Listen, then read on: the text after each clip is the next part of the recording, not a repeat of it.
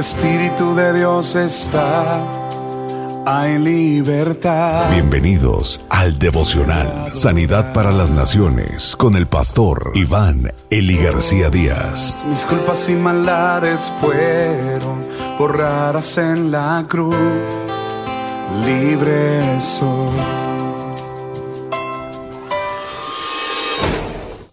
Demuestra tu fe. ¿Perdura la armonía entre mi fe y mis obras? ¿O hay un divorcio entre ellos? Santiago capítulo 2, versículo 14 al 26. ¿De qué sirve, hermanos míos, si alguno dice que tiene fe, pero no tiene obras? ¿Acaso puede esa fe salvarlo? Si un hermano o una hermana no tiene ropa y carecen del sustento diario, y uno de vosotros les dice, id en paz, calentaos y saciaos, pero no les dais lo necesario para su cuerpo, ¿de qué sirve? Así también la fe por sí misma, si no tiene obras, está muerta. Pero alguno dirá, tú tienes fe y yo tengo obras. Muéstrame tu fe sin las obras, y yo te mostraré mi fe por mis obras. ¿Tú crees que Dios es uno? Haces bien. También los demonios creen y tiemblan. Pero, ¿estás dispuesto a admitir, oh hombre vano, que la fe sin obras es estéril? ¿No fue justificado por las obras Abraham nuestro padre cuando ofreció a Isaac su hijo sobre el altar?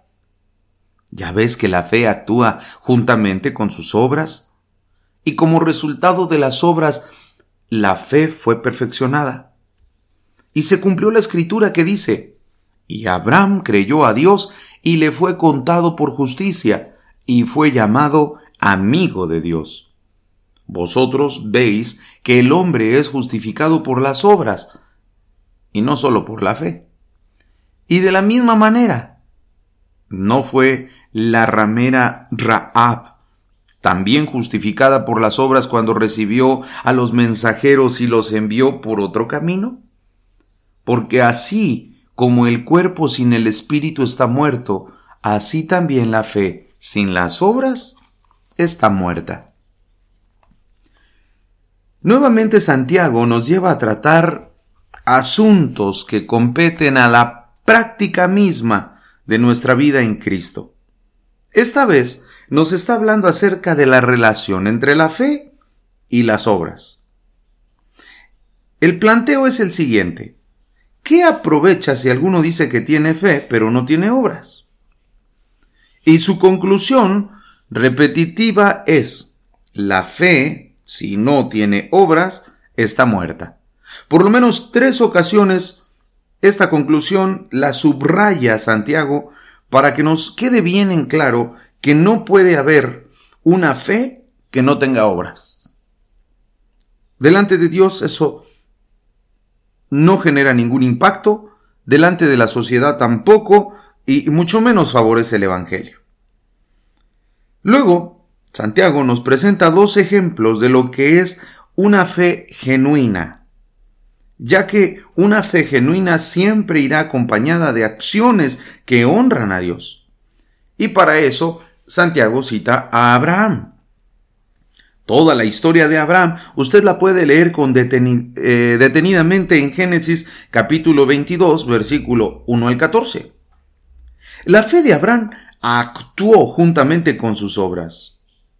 El segundo ejemplo es el de Rahab, una mujer gentil, prostituta. Podemos leer su historia en Josué capítulo 2, versículo 1 al 24. Algo digno de anotar es el hecho de que Rahab esté en la línea de los antepasados de nuestro Señor Jesucristo. ¿Cómo es posible? Bueno, tuvo que ver con su fe. La acción práctica de ambos personajes y en ambos casos fue la fe. Una fe revestida con obras es viva. ¿Para qué sirve una fe que solo es fe y no tiene ni obras ni acciones de vida? La religión práctica es fe y obras, obras y fe. Si decimos que tenemos fe, pues no nos debe de bastar el simple hecho de pronunciar o aprobar intelectualmente ciertas verdades que hemos añadido a nuestras vidas, sino el vivir de acuerdo a las verdades bíblicas que transforman nuestros pensamientos y nuestra conducta.